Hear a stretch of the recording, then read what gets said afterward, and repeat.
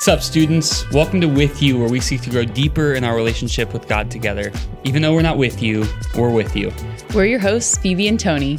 I cannot believe, Phoebe, that we only have 2 more months left of this year. It seems like this year just flew by. And so because of that, I've had to really try to compartmentalize each month with maybe a memory or something that was going on that marked that month. And so when I think back, I think of March being marked by Tiger King.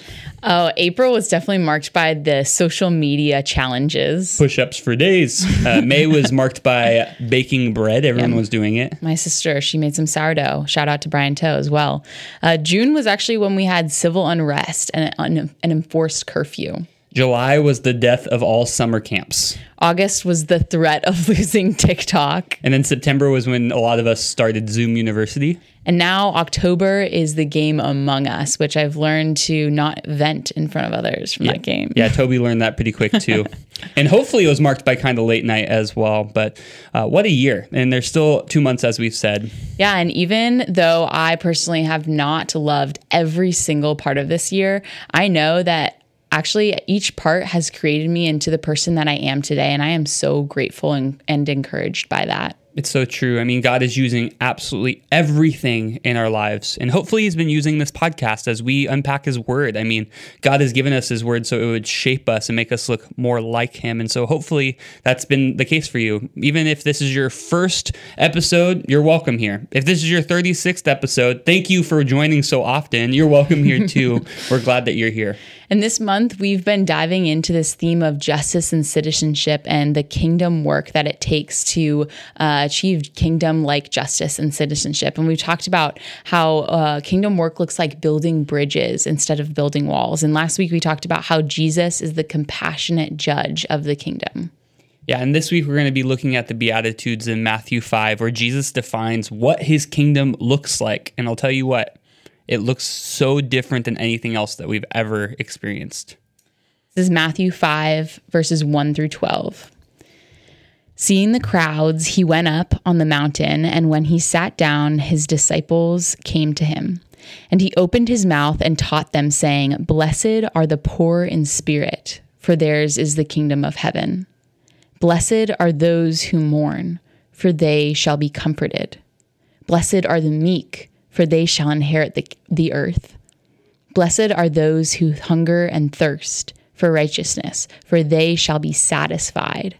Blessed are the merciful, for they shall receive mercy. Blessed are the pure in heart, for they shall see God. Blessed are the peacemakers, for they shall be called sons of God. Blessed are those who are persecuted for righteousness' sake, for theirs is the kingdom of heaven. Blessed are you when others revile you and persecute you and utter all kinds of evil against you falsely on my account. Rejoice and be glad, for your reward is great in heaven, for so they persecuted the prophets who were before you." Most of us read this list of Beatitudes and do not think of the word blessed to each line. Yet Jesus is helping us understand that his ways are better than our ways, that his kingdom looks more like his heart rather than our experience of this imperfect world. As you read this list, imagine living in a world or in a kingdom that actually looks like this. Do you long for it? Do you want that to be reality? I know that I do. And the truth is that this isn't what we just get to look forward to in heaven. It's also what we get to impart on the world today. Would you guys pray with me? God, we look to you first and foremost as one who cares more about justice and citizenship than we ever could. God, that you are bringing about justice, and everything that Jesus was modeling was showing that he desired for the world to be back to the way it was supposed to be. So thank you, God, that you care about these things that we also care about. And God, I ask that you would bring justice even to Long Beach, that this would be a place that looks more and more like your kingdom rather than the world. And God, would you continue to do that in our hearts this week as we sit in the Beatitudes and really ponder what it looks like to be a part of your kingdom where you rule. God, thank you that you're in control and you love us. We pray all these things in your name. Amen. Amen.